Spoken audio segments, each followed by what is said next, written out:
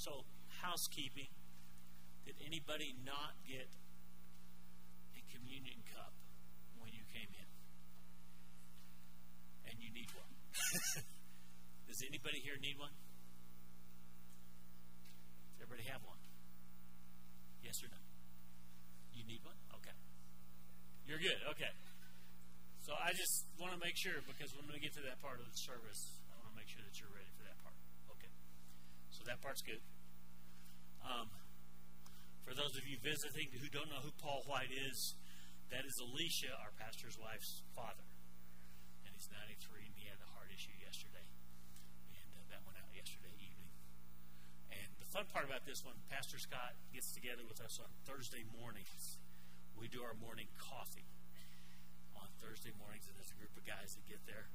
And he goes, oh, this is where I'm at with my sermon, and these are my sermon notes and everything else. And so I had heard what he was going to be preaching on today. When I say the word snakes, there will be 3 responses in here. How many of you like snakes? Because there are people that have terrariums and like snakes and think snakes are cool. 3. Okay. 4. Okay, let me give you. Okay. How many of you kill snakes? Sorry, I don't want to start a war in here. Okay. How many of you guys see a snake on the road and you swerve to miss it? How many of you swerve to hit it? Yes, okay. So, this is what the topic was today. It's going to be about snakes. How many of you are neutral? How many of you go, what kind of snake is it first, right? How many of you can't tell? It's a snake and it's going to die, all right? So this is the context for what's going to go on this morning. We're going to talk about snakes. So you just need to know that that's where we're headed. And that's what we're talking about. How many of you got a bulletin? Did I leave mine down there? No, I had one more. Oh, there it is. Simon warned you that it was going to be a good day. Okay, all right. How many of you did not get a bulletin? This is an open book test. We're going to fill in the blanks. Okay? So last night, I love modern technology. Scott was able to email me his sermon notes. And if you've been around very long, I don't preach like Scott. Okay? That's not a judgment. We're just different. Thank God. Okay, so for his sake, not mine. Okay. That could come across really wrong. All right. So for the next 3 Sundays, Simon gave you a clue that we're going to be talking about the what? The cross. So, and the promises of God that tie into the cross. And I thought it was really cool. You got to come to our Thursday morning study if you're a man. Okay, it's a men's group. So, not to be gender discriminatory or anything like that, but can I share what you shared? For the next 3 weeks, we're going to be cross-eyed. It was good. It was good. I thought it was great. Terry shared that. So we're going to be cross-eyed for the next 3 weeks. And I want you to go beyond being cross-eyed to being Christ-eyed. Because the cross was just a bridge. Is everybody with me? Are we tracking so far? Okay. So that's what we're talking about today. Here's the context. We're in Numbers. If you'll want to flip there. Oh, I'm supposed to share this quote with you. I've never heard this. Anybody heard this before? There's a snake saying. It says, if red touches black, venom black, or safe for Jack. You're supposed to know this. I didn't know this. I'd never heard it. If red touches yellow, you kill a fellow. Yellow touches red, you're dead. Okay, so that's your snake story. We're going to talk about snakes all day today, all right? If you're like me and you see a snake, it's like, I don't have time to look at the colors or count it. And rattlesnakes aren't red or white or anything. They just die, okay? Seriously, how many of you guys have a snake story of some kind, right? I mean, you've been walking down the road and you heard one or you saw one. We have one at our house, but my wife said I couldn't share it because the snake lived under our front porch and she had our daughter kill it because she hates snakes. Anyway, okay, so I didn't share it. You didn't hear it from me, okay? So go to Numbers chapter 21. going to read verses 4 through 9. And here's kind of the backstory of this one. They're wandering in the desert. And they've been wandering in the desert. And they've had ups and they've had downs and they've had good times. And they've ran out of water. And they got told they couldn't go in for 40 years. So that's the backstory of this thing, okay? And they were impatient. Anybody here impatient ever? I mean, it was great. Yesterday, God gives great sermon illustrations before I know I need them. So we're moving to a little house behind our house, and we took apart the dining room table and moved it over yesterday, and it has leaves, and I'm trying to put it back together, and it doesn't work. And it won't go together, and there's a gap, and my wife goes, I think it got jilted along the way, right? And I'm getting what? Everybody say frustrated. And I'm impatient. And I'm going, well, if we push harder, it'll work, right? Not. And I'm going, well, if we flip it upside down, maybe it'll work. Not. And finally, my wife, Amy, looks at me and she goes, you know, I'm going to go work on something else. Because you're not any fun to be around right now, okay? So I was impatient. And we all get impatient. And when you get impatient, you tend to grumble, right? I said nice things to that table. No, anyway, this is just the context. So these guys, they're in the desert and they start looking back, and they've looked back before, you guys. They've looked back before, and here's the conflict. You look back and you go, oh, the good old days. Anybody ever done that? It was better. My good old days are getting a lot longer, okay? I don't know, but 60s, 70s, 80s, 90s. Some of you guys, it goes way back before that even. I get that. So here's the context. They've been delivered. He took them through the Red Sea on dry ground.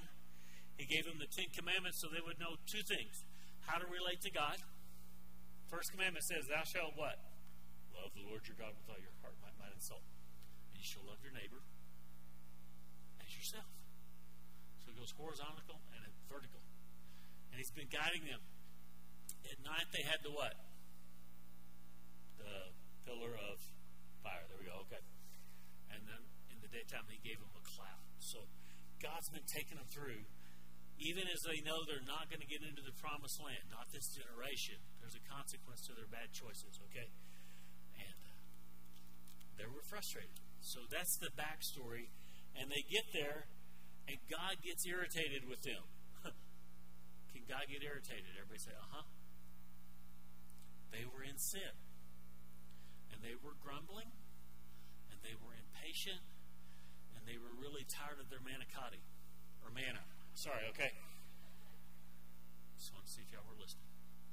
That was actually a Pastor Scott joke. I couldn't have thought of that, but how many Italians in the room? You guys, seriously, if you don't know this, Pueblo's Hispanic and Italian, and people like me are the minority. True story. If you don't know this and you're not from Pueblo, they teach Italian in the Spanish, I mean, the high schools here. It's pretty cool. So now everybody's mad at me that it's Italian because I don't know how to say manicotti. Okay, so this is the context. They're frustrated. They're tired of the same old food. Anybody here ever whine? How many of you have whined about the price of gas lately? Everybody raise your hand. If you drive, okay, the kids are going, all right.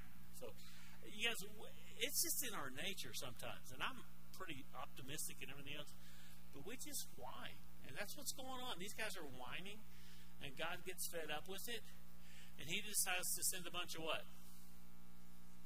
Everybody say snakes. Or if you want to spell it out with the biblical word, it's serpents. And if you get bit by the serpent, you're going to what? Everybody say die. So this is what's going on. And they're angry and they're frustrated. Let's look at the verse real quick. Numbers 21. It says, from Mount Hor they set out by the way to the Red Sea to go around the land of Edom, and the people became impatient on the way. And the people spoke against God and against Moses. So they weren't just mad at God, they were mad at Moses, their leader. And they said, why have you brought us up out of Egypt to die in the wilderness?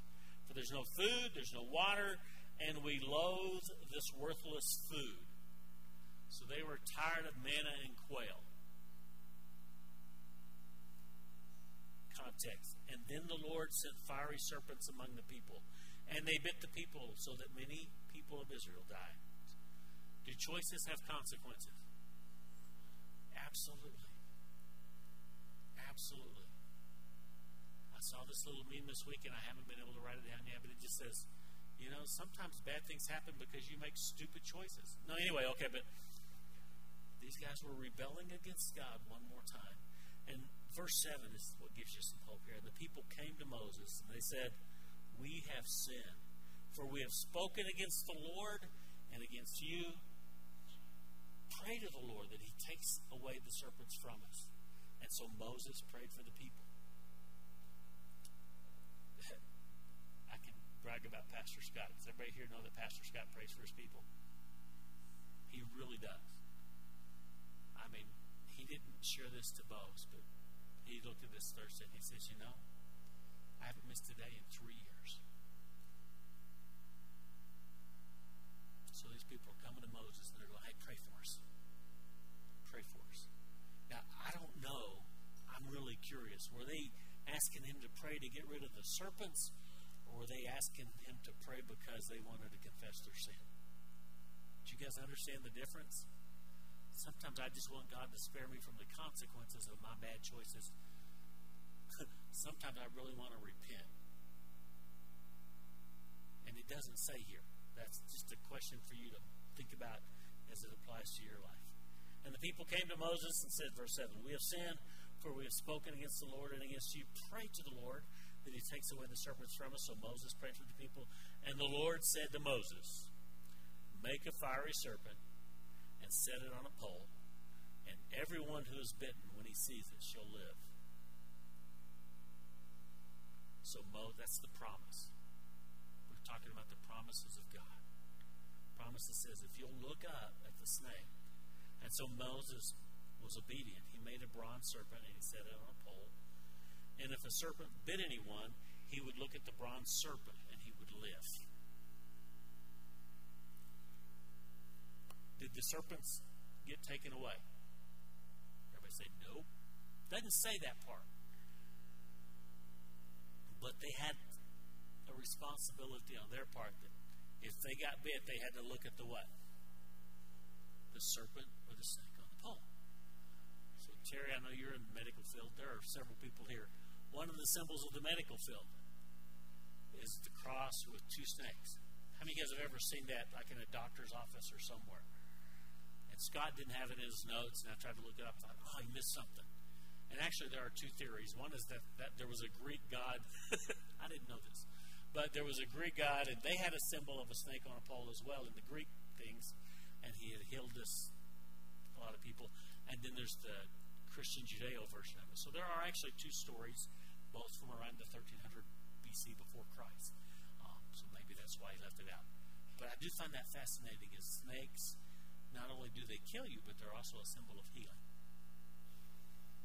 Is that a context? It was convoluted. I couldn't figure the two out. So that's the conflict, all right? It's easy to be impatient on the journey. Some of you know how many kids we have with our 14 kids. Some of you didn't know that story. We did buy TV. It's okay. So one of my secretaries gave me this picture of the wagon trains coming across one time. And on the back of the buckboard, sitting on the tail of the wagon, were two little kids. And it said, "The greatest trial coming across the Great Plains," were the two kids on the back of the buckboard going, "Are we there yet?" Some of you have traveled with kids. You get that joke. It's not funny. Okay, so these people are looking back, and they look around, and they're grumbling. And they spoke against God and Moses. So there was this conflict. If you're filling out this, we're down to number 6 where it says the consequences of sin. The consequences of sin say that the sin, their disobedience, their rebellion against God brings the snakes, and the snakes bring what? Death. So there is a consequence to that. Now, most of you folks are churchgoers. Some of you have been going for longer than me. And one of my great frustrations is we use biblical theological terms that people don't get it. The training tomorrow night, anybody remember what Simon said the training tomorrow night's about? Everybody tell me. If you were listening, it's VBS. Now, I'm at Sam's one day, and I'm wearing an I Love VBS shirt, right? And the little kid in front of me, he looks up at me and he goes, "What's VBS?" Because, is that a term for them or for us? That's us. It's a little acronym that stands for Vacation Bible School. And he goes, "Well, what's Vacation Bible School?" And I said, "It's where we teach people about Jesus." But I love how we use the word sin. If you're here for the first time and I say sin, you're going to go, "Huh? What's he talking about?" It just means to mess up, to miss the mark. You've got this relationship with God that we are in rebellion against God. We want to do it our way. Or we want to grumble. Or we want to complain. And so that's what's going on here. The consequences of our rebellion and our sin is death as well too. And they confess to Moses. If you look at number 7, they confess. It says, "We've sinned against you and against God."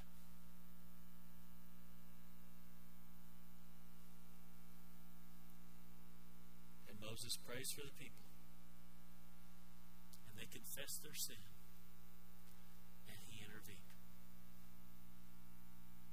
And he stepped in. And then 8 and 9 is the cure. God told Moses to take the serpent and put it on a pole. How many of you use Google? How many of you use Siri? My wife's a Siri person, okay? I'm a Google person. Anybody here use Alexa? 3, 4, 5. Okay. So how many of you guys love to have instant answers to your question? Yeah. It's like, okay, let me Google that really quick, right? Because my kids don't know how to go look something up. It's all right. I'll Google it. Could they Google a serpent on a pole? Everybody say no. Didn't happen.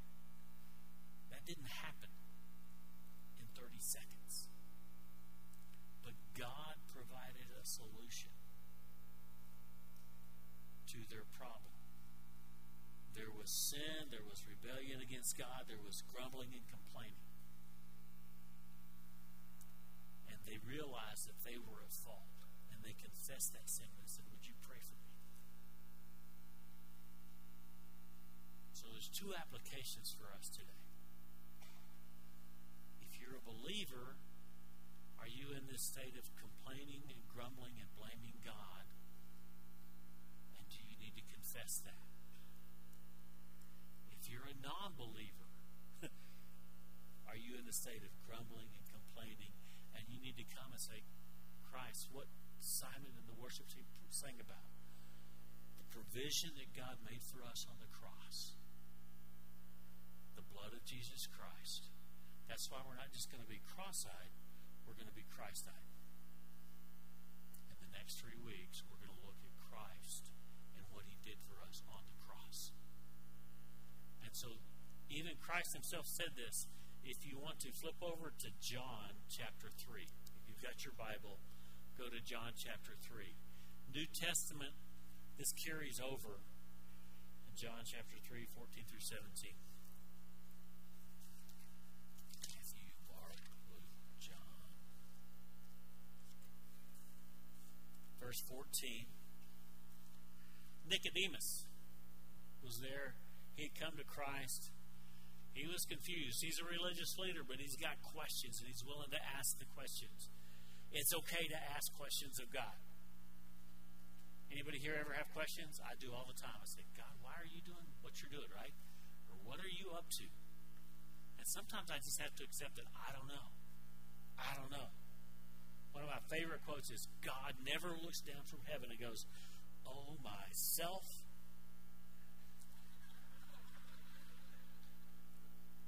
He has a plan. He's in control. He knows what's going on. But Nicodemus comes to him with this question. Look at verse 9. Nicodemus goes, "How can this be that a person can be born again?" Right? Jesus answered him, "And you're the teacher of Israel, and you don't understand these things. Truly, truly, I say to you, we speak of what we know. And we bear witness to what we've seen, but you don't receive our testimony. If I've told you earthly things and you don't believe, how can you believe if I tell you heavenly things? No one has ascended into heaven except he who descended from heaven, the Son of Man. He's speaking of himself. And then he goes on to say, as Moses lifted up the serpent in the wilderness, so must the Son of Man be lifted up on the cross, that whoever believes in him may have eternal life. And then you guys all know the next verse. For God so loved the world that he gave his only Son, that whoever believes in him should not perish but have eternal life. For God did not send his Son into the world to condemn the world, but in order that the world might be saved through him. So, is your relationship with God where it needs to be today? Everybody with me? If you're a believer, that's your question. If it's not, what do you need to confess? What do you need to turn over? What do you need to ask forgiveness for? If you've never entered into that relationship, that born-again part that's talked about right here, if you've never done that, if you don't understand it, ask one of us, please, at the end of the service. It could be Simon, it could be myself. There are multiple people here that can help you answer those questions. Because you may not know, and that's okay. That's okay. But if you know and you're just stubborn, like these folks in the desert, snake's going to bite you. You're going to die. I wish there was an easier way to say that one. But choices have consequences. And our prayer today is that you would turn to Christ and the cross and his sacrifice on that cross. The blood of Jesus Christ forgives our sin. That's what Scripture teaches. So, the cross is down there. It's number 10. John 3:14. Numbers 21. There's the parallel between Jesus' death and victory on the cross and Moses with the serpent lifted up on the cross. So that's the parallel of the two. And in the Lord's provision, you can be forgiven. Which is really what we celebrate when we come together and remember the Lord's Supper. That's what we're going to do today. As we remember what Christ did for us on the cross, where he shed his blood that we could be forgiven. But you got to come back in 3 weeks for the rest of the story. Because he didn't stay dead. Sometimes I hate little things that you do all the time, but it's really true. He's risen. See, and if you're a non-believer and you've never been here, you're going, it's a cult. What are they talking about? Okay, so, you know what? Christ is risen from the dead. Come hear the rest of the story in 3 weeks. You can come in the middle. Next week's going to be good too, but come back for Easter. The story's not finished yet. The story's not finished yet. So, take your cup. We're going to look at some verses that reflect on what that means.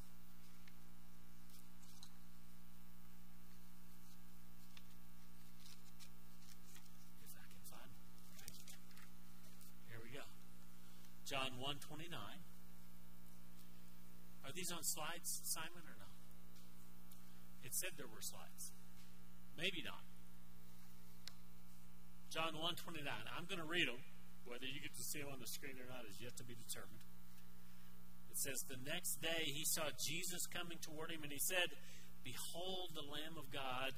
Most of you can fill in the blank, who takes away the sins of the world. Okay? The next one is 1 Peter 2:24. It says, he himself bore our sins in his body on the tree, the cross, that we might die to sin and live to righteousness. That's what I was talking about. If you're over here and you haven't died to sin, if you haven't died to your rebellion, if you're playing with sin, that snake is going to bite you. But we're called to live to righteousness. It says, by his wounds you are healed. It's a spiritual healing. There is physical healing in this world sometimes there is not. But this is talking about the physical fact that you can be healed and forgiven of your sins, and that relationship restored with Christ. Ephesians 2:13 says, but now in Christ Jesus You who were once far off have been brought near by the blood of Christ. The same thing that Simon was singing about. And in this one, we're not going to be cross-eyed, right? Everybody with me? The next 3 weeks we're going to be cross-eyed. But not just cross-eyed, but what? Christ-eyed. Somebody heard it. That gives me hope. Okay. Hebrews chapter 12, 2 and 3 says this. It says, looking to Jesus. That's to be Christ-eyed. The founder and the perfecter of our faith, who for the joy that was set before him endured the cross. Because he didn't want to die. He prayed, God, if there's any other way, take this away. I don't want to do this. He didn't want to do it. But he was obedient. Okay? For the joy that was set before him endured the cross, despising the shame, and is seated at the right hand of the throne of God. And then 1 Corinthians 1:18.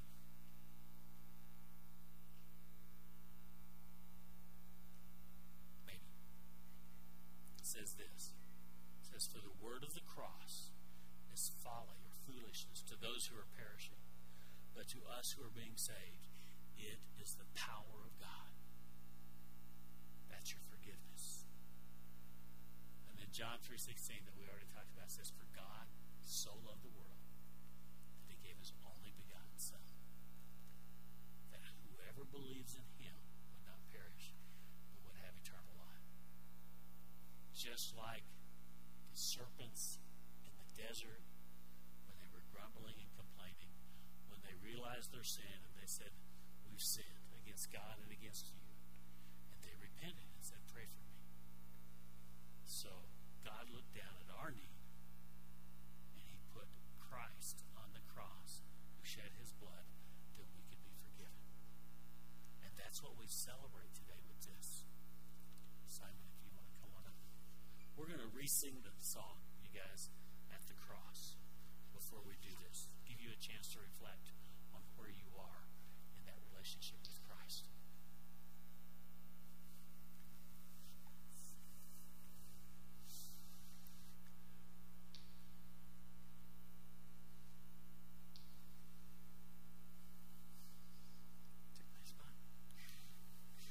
Yes, we're going to just stay seated. Just at this time, just prepare your own heart.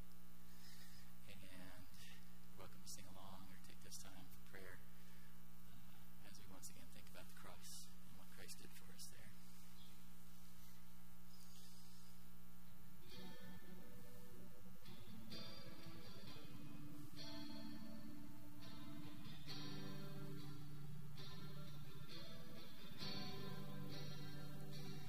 There's a place where mercy reigns and never dies.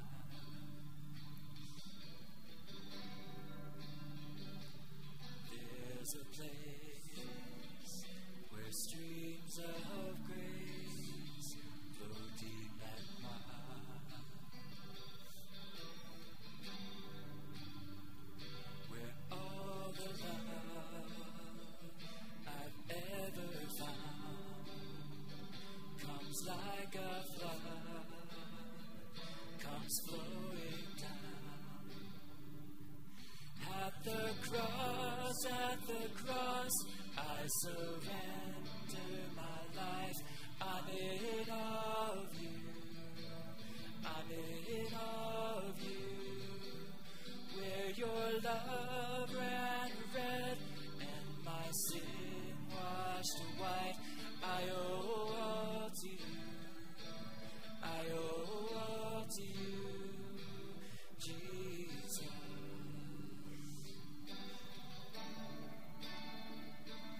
There's a place where sin and shame are powerless,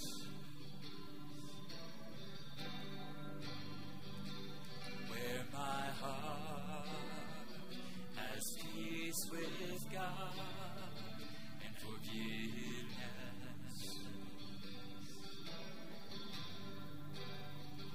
where all the love I've ever found comes like a flood, comes flowing down. At the cross, I surrender my life. I'm in awe of you. I'm in awe of you. Where your love ran red and my sin washed white, I owe all to you. I owe all to you. Here my hope is found, here on holy ground. Here I bow down, here I bow down. Here arms open wide, here you saved my life. Here I bow down, here I bow. At the cross, I surrender my life. I'm in awe of you. I'm in awe of you. Where your love ran red and my sin washed white, I owe all to you. I owe all to you, Jesus.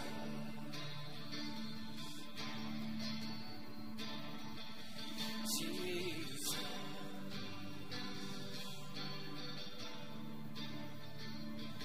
Your love ran red, your love ran red.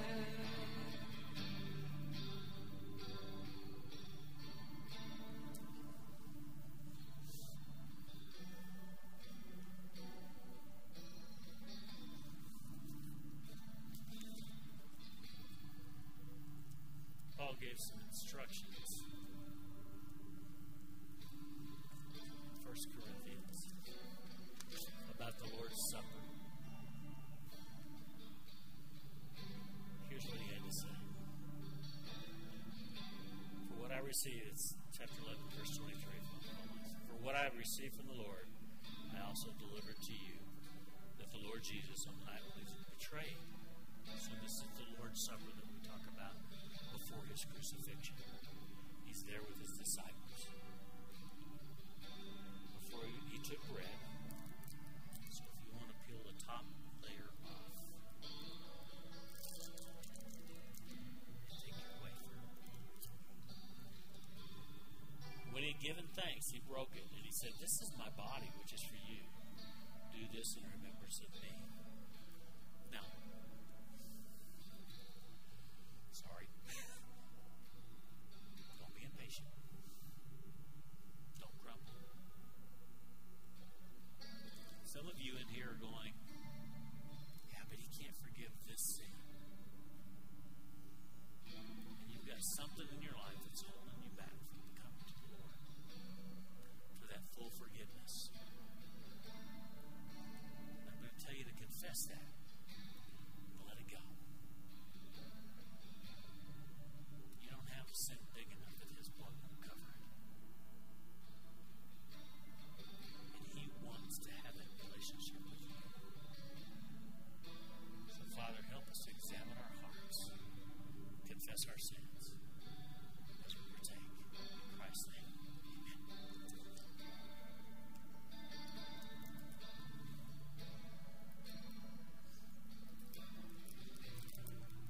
In verse 25, he says, "And in the same way also, he took the cup after supper, saying, 'This cup is the new covenant in my blood.'" Simon just saying, there is nothing so great that God's mercy and grace can't cover it. This cup is the new covenant in my blood. Do this as often as you drink it in remembrance of me. And he goes on to say, "For as often as you eat this bread and drink the cup, you proclaim the Lord's death until he comes." Let's pray. Father, thank you for the cross. Both the cross that Moses lifted up, the serpent on the staff, but that pointed to Christ. And thank you for Christ being lifted up and his promise that he would draw all men to himself.